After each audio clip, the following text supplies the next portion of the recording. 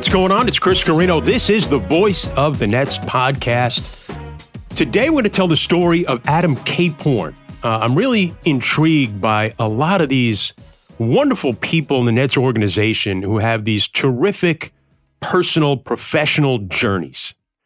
So many of you reached out in our previous episode where we spotlighted Ryan Forehand Kelly, the Nets assistant coach, and how he traveled the world before discovering what it was that he wanted to do to lead him to the NBA, and that was coaching. Today, we talked to Adam Caporn. He's from Australia. A few years ago, the Nets' Long Island coaching position opened up. Brett Brillmeyer was leaving, and they were looking for another head coach of the Long Island Nets in the G League. And their search took them to Australia.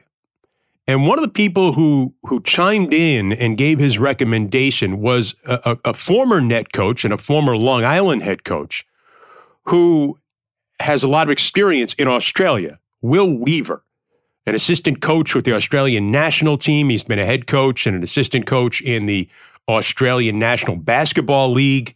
So when the opening came up in the G League, he called to recommend Adam Caporn. And Alex Schiffer, the Athletic, who covers the Nets, does a great job.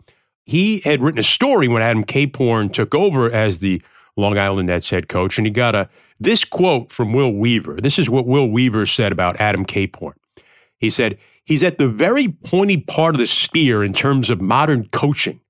When Brett Brillmeyer left, Adam was an obvious person to recommend because he's a flamethrower, and they are covered in kerosene. What they love is unselfish, evidence-based, modern coaches that enjoy keeping the game fun, but take it very seriously. Adam is all those things." Indeed, he is. And he's got a great basketball story, personal journey. That the St. Mary's program out in California has all of a sudden become a perennial top 20 NCAA basketball program.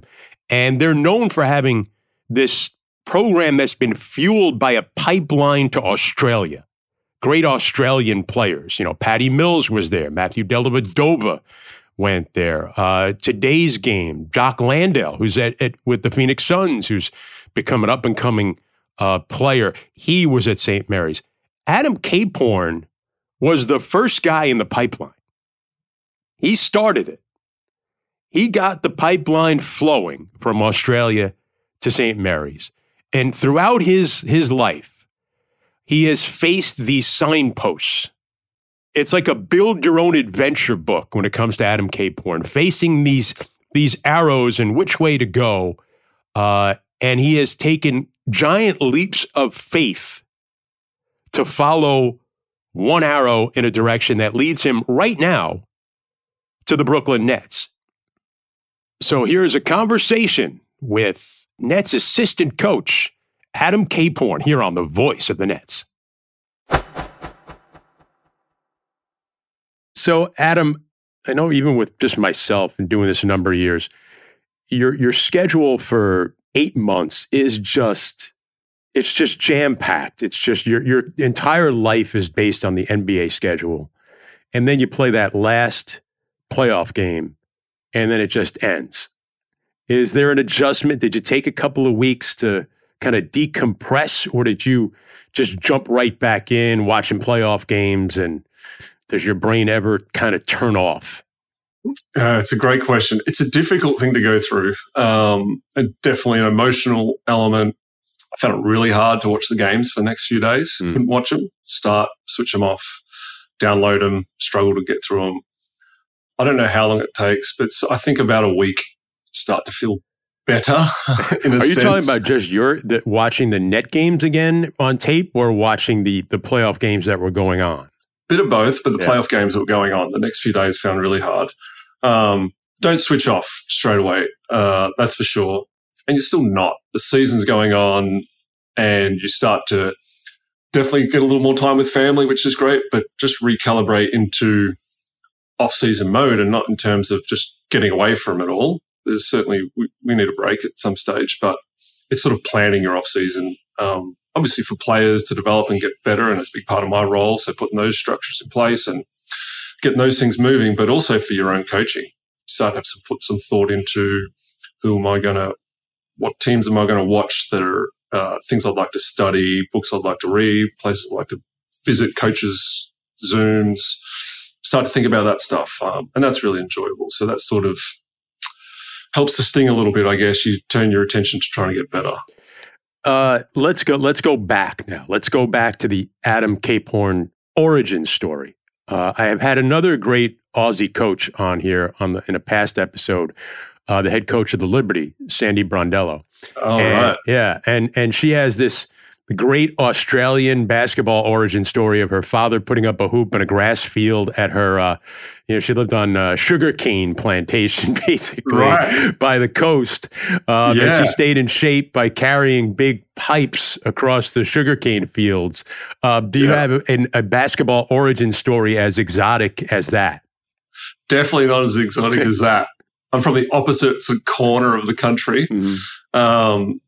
I think basketball really happened for me, a bit of timing. Michael Jordan, the pro team, sort of an hour from where I lived, won a championship in Australia.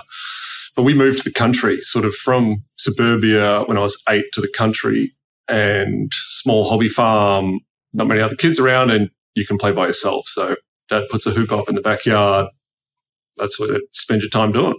Yeah. And then sort of got the bug when I sort of started making some teams, and there was a national championship in Australia. And you go on your first trip, and the friendships of that, and we happened to win, and that whole spark was really exciting. So your family, you made it sound like your family had a farm or something. Was that the family business? Acreage, little hobby farm. No, Dad, like industrial cleaning business, cleaning Navy ships. Wow. Neither parent really played basketball, knew a little bit about it. But my dad was really thoughtful about when I showed real interest in it, like driving me to teams and finding coaches and, building the court in the backyard. And my brother and I got a younger brother, we just put ours in the backyard.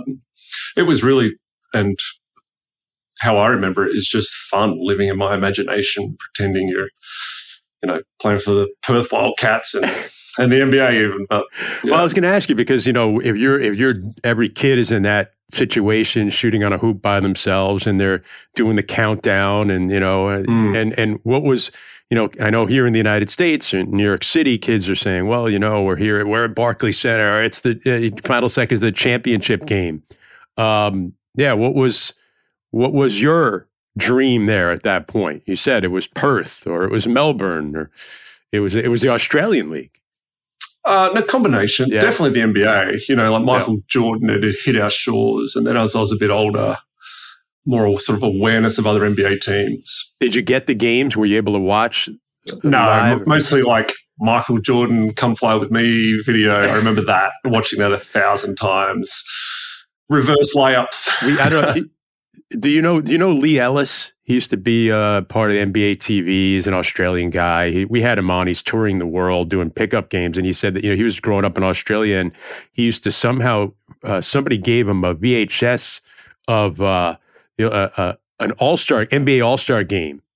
And that's how he started, back when the NBA All-Star game was like very competitive, back in those days in the 80s and early 90s. And he said that's kind of what turned him on to the NBA. So I guess similar situation to you. Yeah, that VHS, you watch it over and over. And the athleticism of the NBA just caught your attention. We hadn't seen anything like it. And then I do actually remember, there's Division II semi-professional teams throughout Australia. And we had an US import. He ran a camp, and he took a real interest in me and helped me sort of, get some skills early. And I remember him teaching us really simple things like layup footwork. We're like, wow, that's how exciting. Yeah. Like it was really cool trying to figure it out with my dad and my brother. And I just remember it being so much fun. Yeah. Were there other sports that you were interested in at the time? Yeah. So I was much more an Australian football player, like AFL, Aussie Rules. That was the thing we were most serious about, played competitively, played all the way through to like sort of senior year of high school until basketball sort of forced you to make a decision, and a lot of track and field for me, middle distance running. Was basketball kind of a niche thing, or was it is it a mainstream? Like, you're going to a high school in a rural area in Australia. Is basketball the kind of thing that a lot of people play, or was it kind of a niche sport? Niche sport, for sure. I remember my high school team was coached by the math teacher. We had 5 players. I played center and point guard. One of my friends, who's quite a famous author now, I used to tell him, when the other team shoots, just run down our end, because there's no point you being down here. And the math teacher coached the team, bought us uniforms. When we showed up for one of our games, I remember one of the other players saying, "Oh, we're playing inside, playing indoors. That's surprising." Like, that was our high school team. So definitely a niche sport. And that's why, I said I had to choose. Eventually, I sort of got identified, invited, and offered a scholarship to the Australian Institute of Sport, which is where the NBA Global Academy is now. And that was very exciting. And that sort of gave me serious basketball education. How do you go from rural Australia, 5 guys on the team, the math teacher coaching? This is not exactly like IMG, and then you get discovered by a Division I NCAA team in St. Mary's, because you're kind of, everybody knows St. Mary's now as a team they watch in the NCAA tournament every year. It's always led by some tough Australian guards, and they've had this great rivalry now with Gonzaga, and they've become a national power. You were kind of the first guy in that pipeline to go over there. So how do you get discovered as a high school player, like you said and described so well, to now where you're going? I know St. Mary's wasn't the power that it is now, but at the time it's still an NCAA Division I team in a big conference. How does that transition take place? It does seem crazy considering the situation I just explained. But so that was my high school team. And of course, club sport is bigger than school sport in Australia for the most part. So there were clubs, and that the structures of Australian sport and the development pathway in basketball in particular is really strong. So there was like a progression. We had a state head coach. It's Western Australia, big area. We used to drive an hour in the morning to get individual coaching twice a week, 4:30 a.m. wake up. So I was doing that sort of stuff for a couple of years. So there was this structure that got you started. But we went to our national championships. We won it. I got this invite to our national academy, essentially. Australian Institute of Sports, now called the Basketball Australia Centre of Excellence. The NBA Global Academy is set up in partnership there in Canberra. And so that was like going to prep school, went for a year and a half, and that was 3 sessions a day, full basketball education, junior national teams overseas, played in a D2 Pro League. So that was pretty serious and intense and really fun. But I do remember the coach, great coach, mentor, father figure to me. One of my memories is after one of the games, him just sort of, "What are you doing?" asking me that. I'm like, "What do you mean?" He said, "You just get the ball and run around crazy." And funny to think back. It really just, Who was that? His name is Marty Clark. He's the director of the NBA Global Academy now. But sort of think back on those first few practices and games at that, just having no idea what I was doing, essentially. And going from that to getting a college scholarship and getting to come to America and play college basketball within that sort of 18-month period was, I owe a lot to that program and loved it. So it wasn't exactly a straight line from your 5-man team in high school to St. Mary's. But not 18 months is not a long period of time for all that to happen. And now you had to seek out going to those places, or did someone see you play and say, "Hey, you should come and work out here and try and get into the national program"? So it was pretty innocuous. I didn't know a lot about college basketball. My parents weren't in sport. I thought, and at that time, a lot of people stayed in Australia. So I thought I would just play for one of the pro teams and study on the side. And some players have started to go to college more and more. And guys that had gone to the pro league would say, "Oh, I wish I'd gone to college." And I liked school. Definitely wanted that to be part of my pathway. So, the coaches said, "You should consider college as an option." And I remember just saying, okay.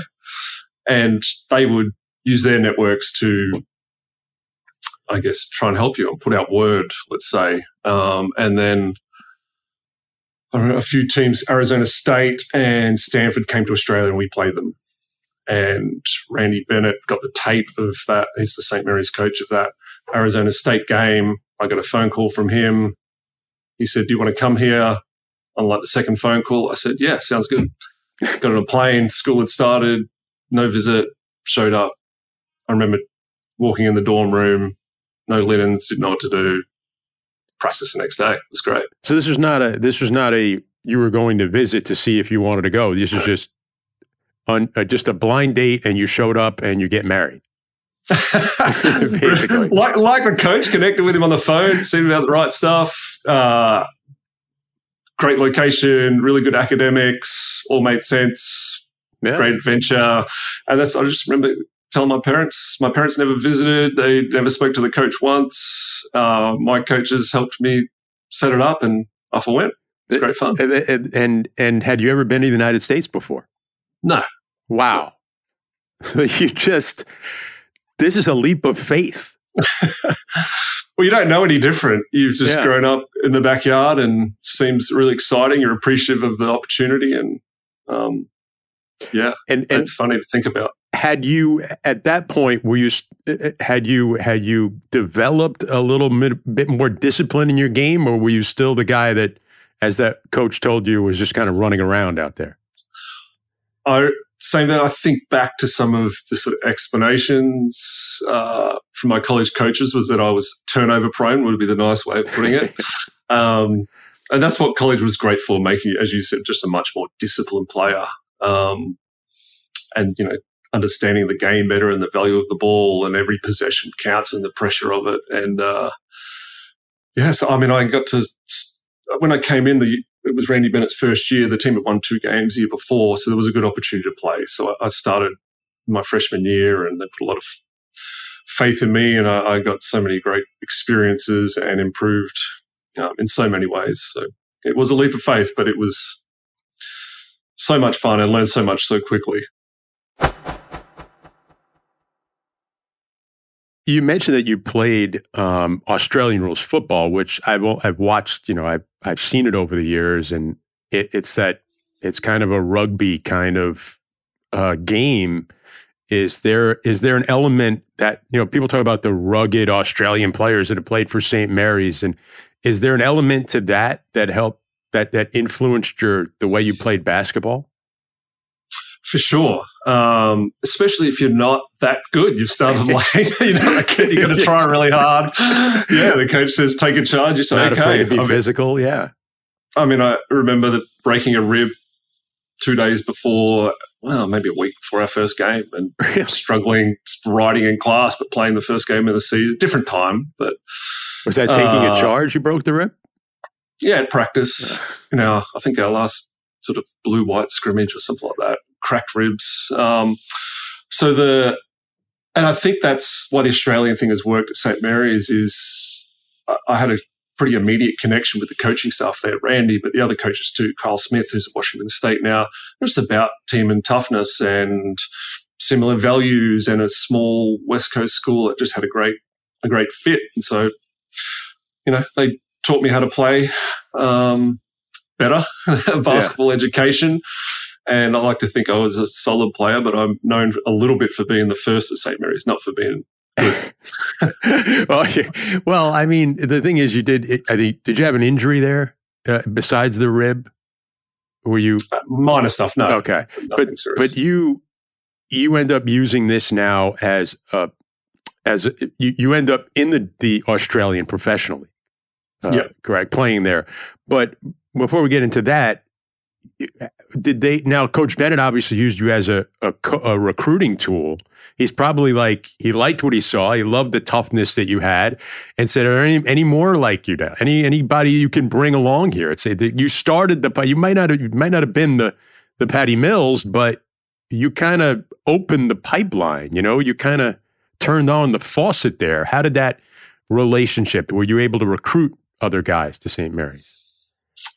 Well, my one of my best friends from the program I just come from was Daniel Kickett, who then came a year later and ended up being the school's all-time leading scorer, a great career in Europe and really great player, one of the best players in the history of school. So Randy definitely had a plan to open the area for recruiting. Yeah, to open that up. And I was a beneficiary of it too. Had a great experience.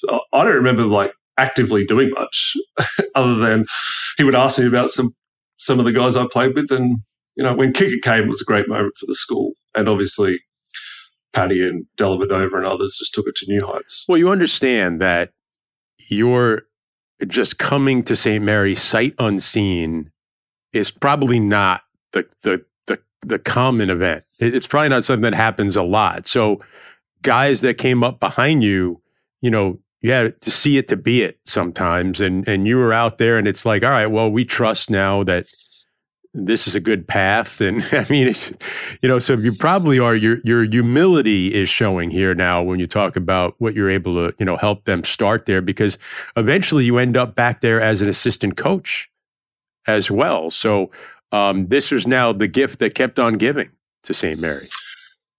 Yeah. I mean, that's why I feel so fortunate that that school and that program and Coach Bennett has stayed there. And that's sort of one of the other benefits that's continues to give back to me. I love going back to visit, taking my kids to games. Yeah, I mean, they're perennial top 20 team now. Yeah, I mean, he's a great, great coach. And I had so many great players as well, obviously. One of the things I was going to say about it is my relationship with Coach was really strong from the start, and all the coaching staff. I really needed them. That's one of the ways I reflect on it. Like, I didn't know what I was doing. I just got on the plane. I didn't really have a lot of support from home. That's not a criticism or anything I regret, just from a different place. And my parents were like, yeah, go to school. Great. See ya. Yeah. And I come back in the summer and visit. Never visited once. Once again, not a criticism. I didn't know any different. I didn't know any different. Never spoke to the coach on the phone. So I relied on the coaching staff, and Coach Bennett would talk to me about, one day you'll come back here and coach. And I didn't think much of it at the time. But as my playing career finished prematurely due to injury, that sort of support I got from him and other coaches I had along the way was huge for me. So that was now you end up in Australia playing professionally after St. Mary's. That's where you had an injury that kind of ended your. What was the dream for you at any point? What was the highest level you thought you could achieve? I was trying to make a national team, go to Olympics, World Championships. And so I was in camps, a reserve, never making the team. As I was knocking on the door a little bit, and I was trying to get in and be a role player, let's put it generously. I was a starter in our national league at that time. As I was knocking on that door, I was at camp day one, and there's this new young point guard, and he, first possession of the first scrimmage, picks me up full court. Then he gets the ball, blows past me, scores it, and I was really confused and frustrated. And I sub out after that play. I'm like, God, chastising myself. I've got to get myself ready to play. Well, that was Paddy. And so pretty quickly I wasn't going to make that team over him. He made that one. And so that was the dream, and that to sort of go to Olympics and things like that. And that's why I sort of mentioned that, sort of those relationship I had with Coach Bennett and other coaches, certainly. The support I had as I got injured and being able to transition into coaching and navigate that whole space, I'm so thankful for, because that's a difficult and potentially traumatic thing. What was the injury? It's like an acute left knee injury, essentially like really bad arthritis in the end, Yeah. Nowadays, I think you could survive it better than I did medically, but it was like a combination of wear and tear and acute injury. So when they asked you to coach at St. Mary's, was that something that had been on your radar, or was that something that they kind of introduced to you as a possibility? Had you been thinking about coaching? I hadn't really been thinking about it. I would help out while I was hurt, and assistant coach and things like that in our sort of D2 league and programs I played in. I was more, let's say, pushed or by the CEO, his name was Nick Marvin, on the assistant coaches, Mark Radford, Scott Fisher, who were with the Perth Wildcats, a pro team I was with at the time, and Randy Bennett, Marty Glasser. It was sort of encouraged me that would be a path I should pursue.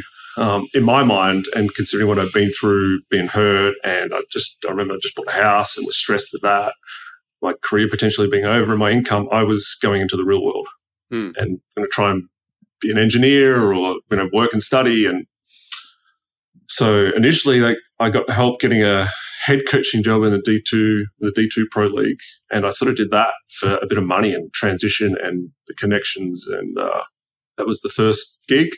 And then assistant coach back at our sort of national academy. And the Randy Bennett thing was interesting because he was offering it to a colleague or talking to a colleague about that job. And I was saying, you must take that job. That is an unbelievable job and situation. Wasn't something I was thinking about pursuing at that time. I'm just getting into coaching and sort of, I don't know, just trying to get better at that. And then he asked me and I was packed pretty quickly again. He came calling and you jumped on a plane again. 2 bags and off I went. Now, were you married at that point yet? No. And then, so you had that freedom and that flexibility to jump at that opportunity. You did it for a while. Now, Patty, you said schooled you in those Australian national tryouts, but so now how much younger is he than you? He was kind of right behind you? No, it's like 6 years or something like that. Like I would have been 24 and him 18. Or so was he? So was he? Did you overlap in your coaching at St. Mary's with him as a player? No. He came back in the summers and he got hurt before he was in the NBA. He got hurt he's playing in China, I believe. And he came and spent the summer, and I worked out with him every day then. At that stage, I was more on the court playing than I am now. Yeah. We would play 3-on-3 every day. That was as he sort of got back into the NBA. Yeah, because he and he's another one that didn't have.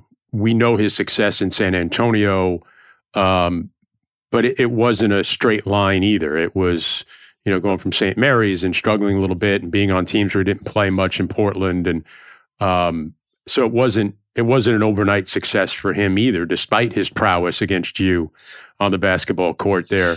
What could you?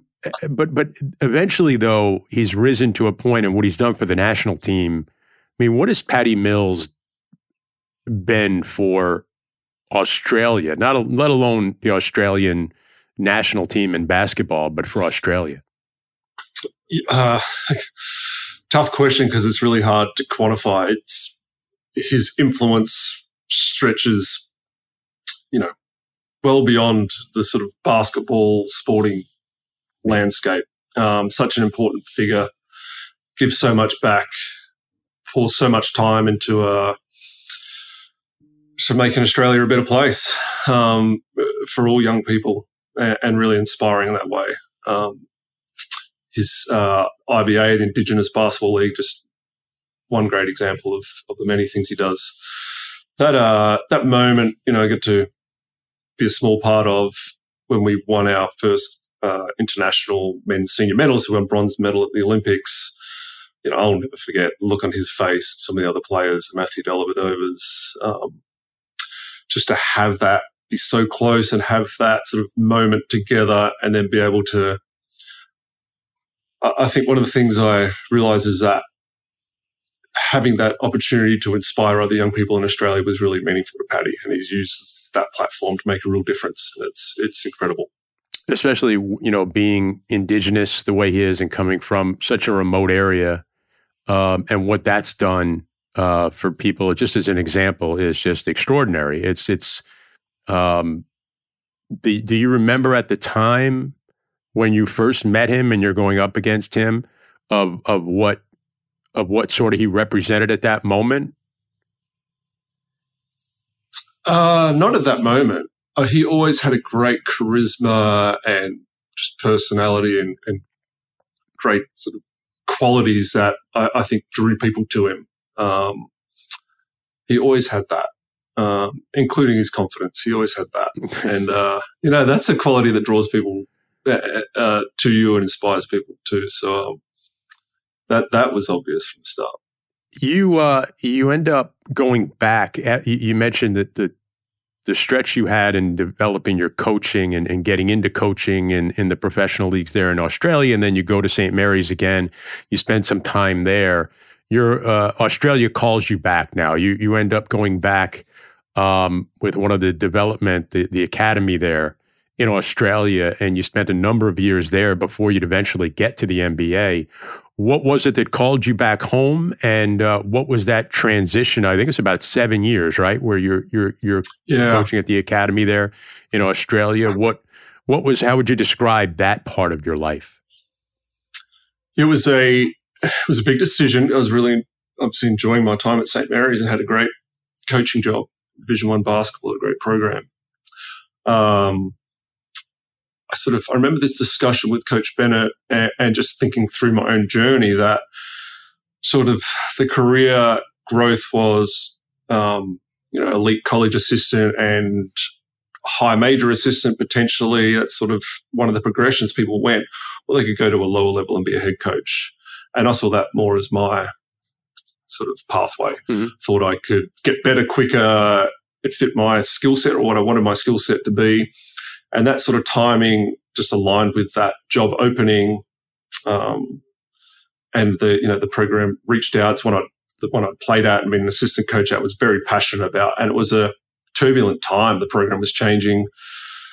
So also the coach overseeing the program, our our senior national team head coach Andre Lamanis at the time, kind of also guilted me a little bit, like, we need you. And I was very passionate about it.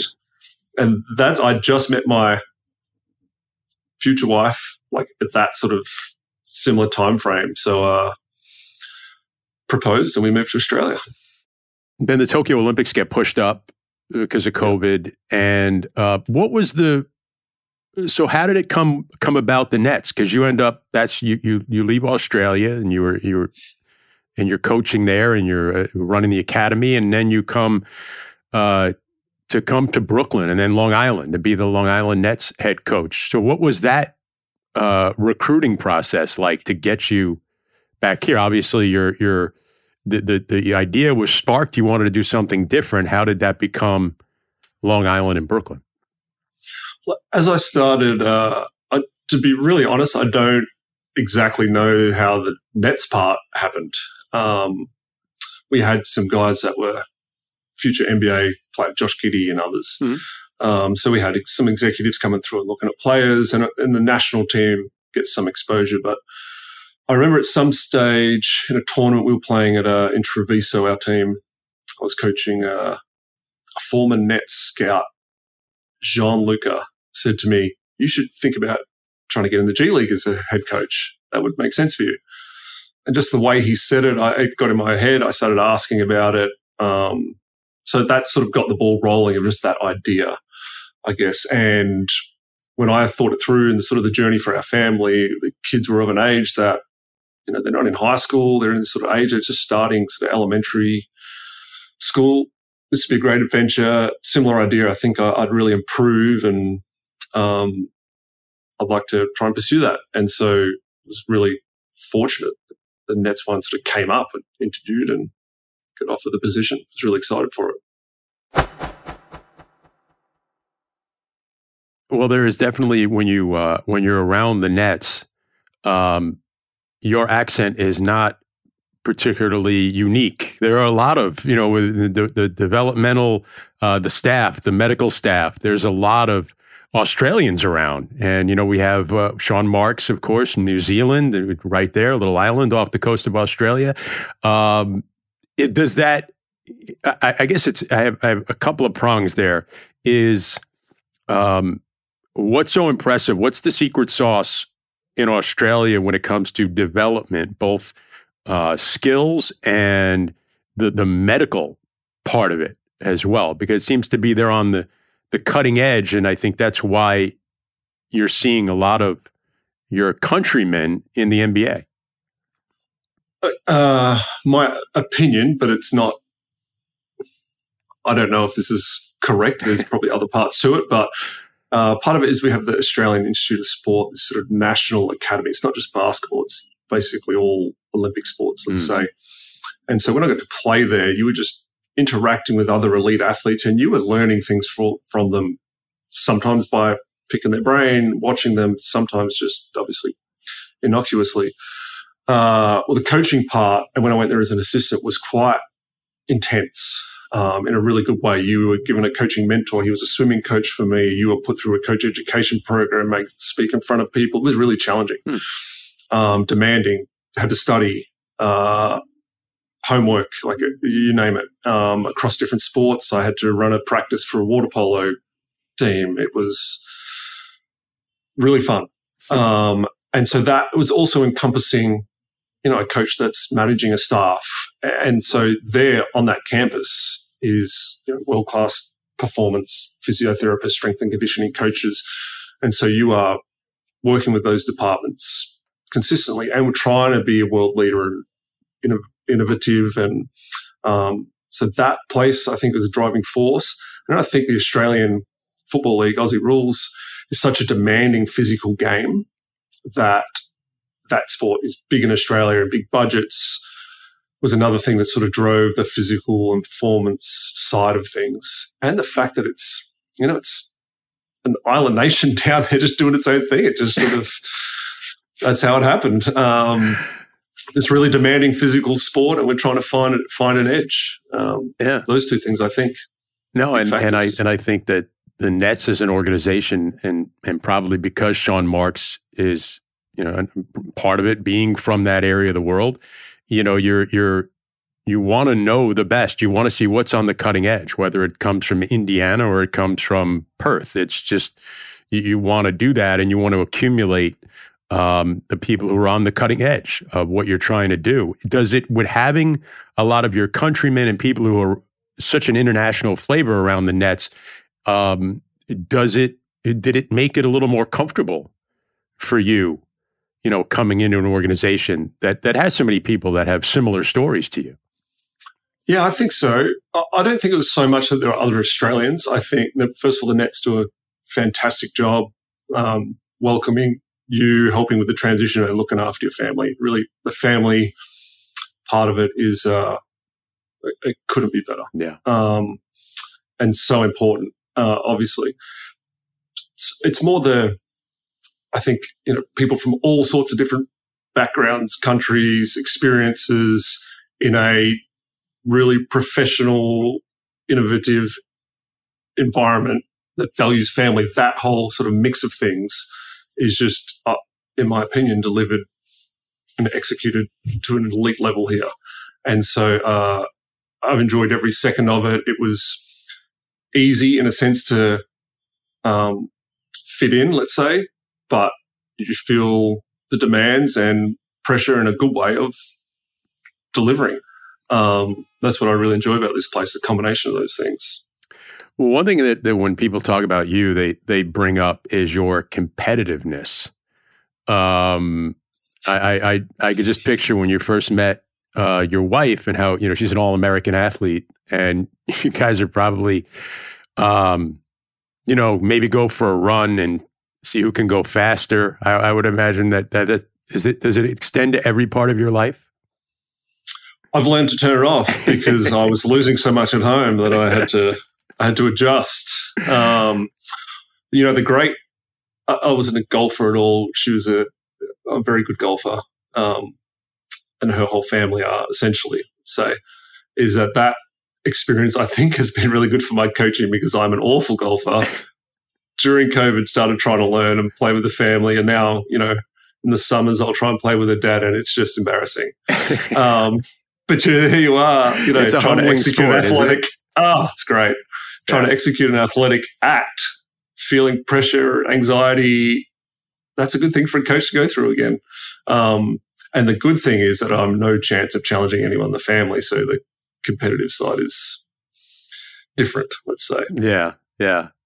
When it comes to your philosophy of developing young players, you go out there to start your coaching career coming back from Australia, you're in the G League. And obviously, this is a developmental league. I think developing young players is probably more important than even the wins and losses at that level. What kind of is your overall philosophy when it comes to player development? It's a great question, and that's totally right about the G League and the program I was in Australia. The sort of, let's say, the number one goal is helping everyone get better, is development. And that when you don't have everyone wants to win, but when you don't have the same pressure, it is really liberating. And enables, one of the key things is an environment that allows a little trial and error. We know that learning and development, where a player is, or an athlete or any learner is in a safe environment, can make mistakes, can intrinsically learn, is asked questions, is challenged, is figuring things out for themselves in a sense in the right environment, is just very, very powerful. And so that was one of the really fun things about the G League, and things we're trying to always do better here. And the NBA's got different challenges, but that's key. My overall philosophy is really that you want to take a holistic approach. You want a high quality learning environment, and you just want really effective feedback. And that sounds super simple. I think the challenges of learning and development are that the things that seem really obvious aren't, like, you think that if you just tell someone how to do something, that's a good way to learn. And as you dive into it, that's probably the worst way to learn. And unpacking all of that and helping players do it in a holistic way, they have to execute under great pressure, is something I really enjoy. When people think holistic, I think they think sometime of crystals or, meditation. It's more the whole self. It's knowing what's going on in their lives. It's knowing what motivates people. It's just different for everybody else, for other people. You sometimes have to get out of yourself and what would motivate you and try and learn about what would motivate others, I guess. That's exactly right. So I used to like to say in our program in Australia in particular that development work's really hard because it's challenging daily work, which, sort of everyone has in their lives. But you can get lost in a lot of things going on. In the end, the only thing you can control is the work you do today. And then when you take a step back from that, we have a vision as a team, as an organization. We have goals. We have things we need to achieve. Well, each player and each individual, they have their own challenges going on in their life, but their own vision as well. And I think you need to help an individual align their vision with the group and with the team. It's not going to be perfect, but you need to find some individual goals and help them understand the landscape and things like that give them genuine motivation, help them see where they're going, get excited about work, because all we can do is the work today. And without the vision of how to get there, I think could be really challenging. And a lot of what I think as a coach you're trying to do is make each day a little bit different in a way that you're executing fundamental things, but the athlete is challenged. When they're bored, they're not learning. When they're not challenged, they're not learning. That's part of the reason it's so difficult. If they're on autopilot, they're not learning. And so you're trying to just push those edges, help align it with the team, within the team vision and the things they want to achieve, and get after it each day. And how has Jacques Vaughn set the tone for that? Especially since taking over this year, he's been around with the organization so long as an assistant coach, where he was, he was in charge of developing some good young talent with the Nets. What have you learned and gleaned from Jacques and the way he's kind of set the tone with your staff? I think when I first came into the Nets, one of the things that was really exciting was that they were really advanced in a player development sense. Not just getting on the court and the drills they do with the players, but use that word holistically again. Really care about the player. The work on the court was really exciting, and you could see it. And one of the things that's obvious about Jacques is his energy on the court and the intent and sort of presence he gives that player he is working with in that moment. That was something that just was obvious from the start. And, one of my first thoughts was, I need to do better with that. and all the coaches had these great talents, and like I said, across the organization, like analytics were bringing interesting ideas to development and things like that. But one of the things I thought, that intensity that Jacques gives, and the things that I found really exciting are that the work is quite progressive. I think one of the ways that we've evolved in coaching and sports is we know that the work needs to be, like I said, some trial and error, more what I would say is open drills, not closed and blocked, not repetitive autopilot drills. And so the first practice workouts I remember coming into, I could see Jacques and other coaches challenging players in really creative ways. The passion and energy in the gym was great. The players were into it. Those boxes were really getting ticked at a high level, and we're just trying to keep finding ways to make it a little better. Yeah, and he was different in his first kind of coaching, and you learn from your experiences everywhere right now, and you grow as coaches. As much as you're trying to develop players, you grow and you learn more throughout all your experiences that you take with you, and I'm sure you're learning as you go here with the Nets. Totally. You're constantly stealing, studying, asking questions. That's what I mentioned about the off-season is that's what helps the transition, and the pain of losing is, well, we have to get better, and it's really enjoyable to get better and put some time into that. And you're exactly right. One of the things I've loved about the Nets is there's so many great, talented people, and I'm learning from them every day.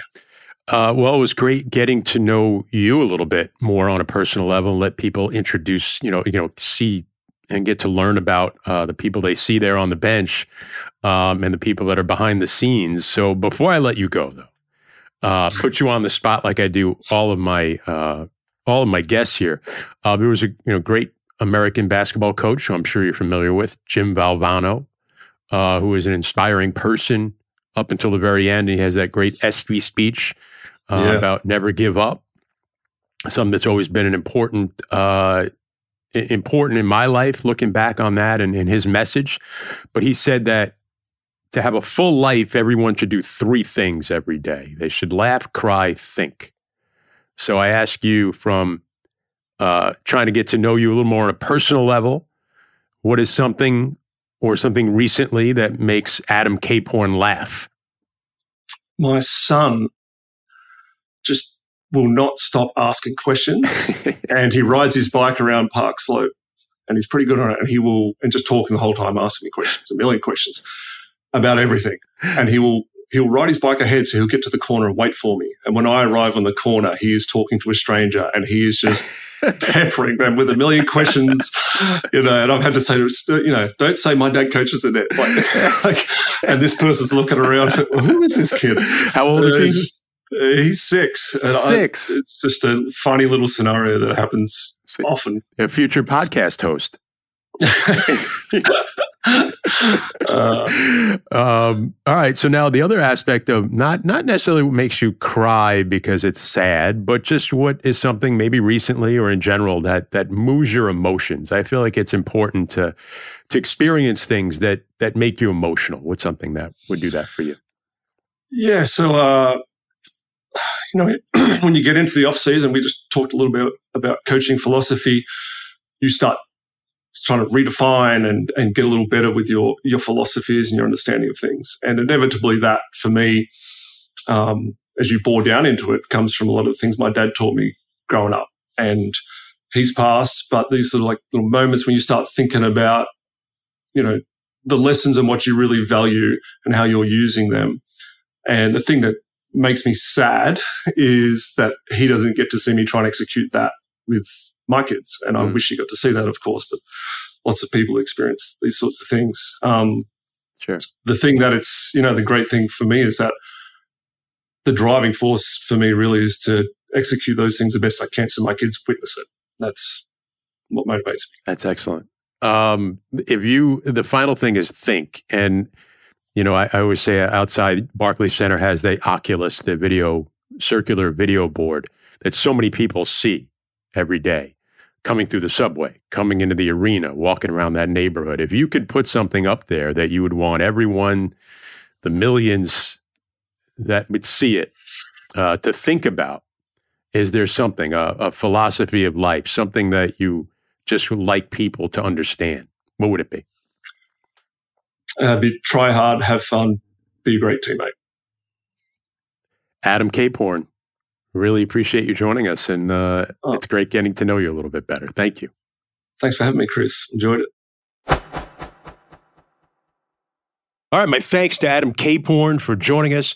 We're having this beautiful weather here in the Northeast. I don't know about you, where you are, but in the Northeast, we're having an actual spring, and it's been absolutely gorgeous. So I hope maybe you went out to take a walk while you were listening to this, or maybe you're having a drive out in this wonderful weather and tuning into the Voice of the Nets podcast. In honor of that and the Australian, Adam Caporn, I leave you with a lyric from the song Weather With You by the great Australian band Crowded House. Yes, Neil Finn and his brother were from New Zealand, but the rest of the band is from Australia. They're known as an Australian band. The song Weather With You. And the quote, Julius Caesar and the Roman Empire couldn't conquer the blue sky. Everywhere you go, always take the weather with you. My thanks to producer Steve Goldberg, engineer Isaac Lee. Thanks for subscribing and tuning in and sharing. Reach out to me on social media at Chris Carino on Instagram or Twitter, and let me know what you think of the show. Always appreciate you listening. Thank you so much for tuning in. This has been the Voice of the Nets.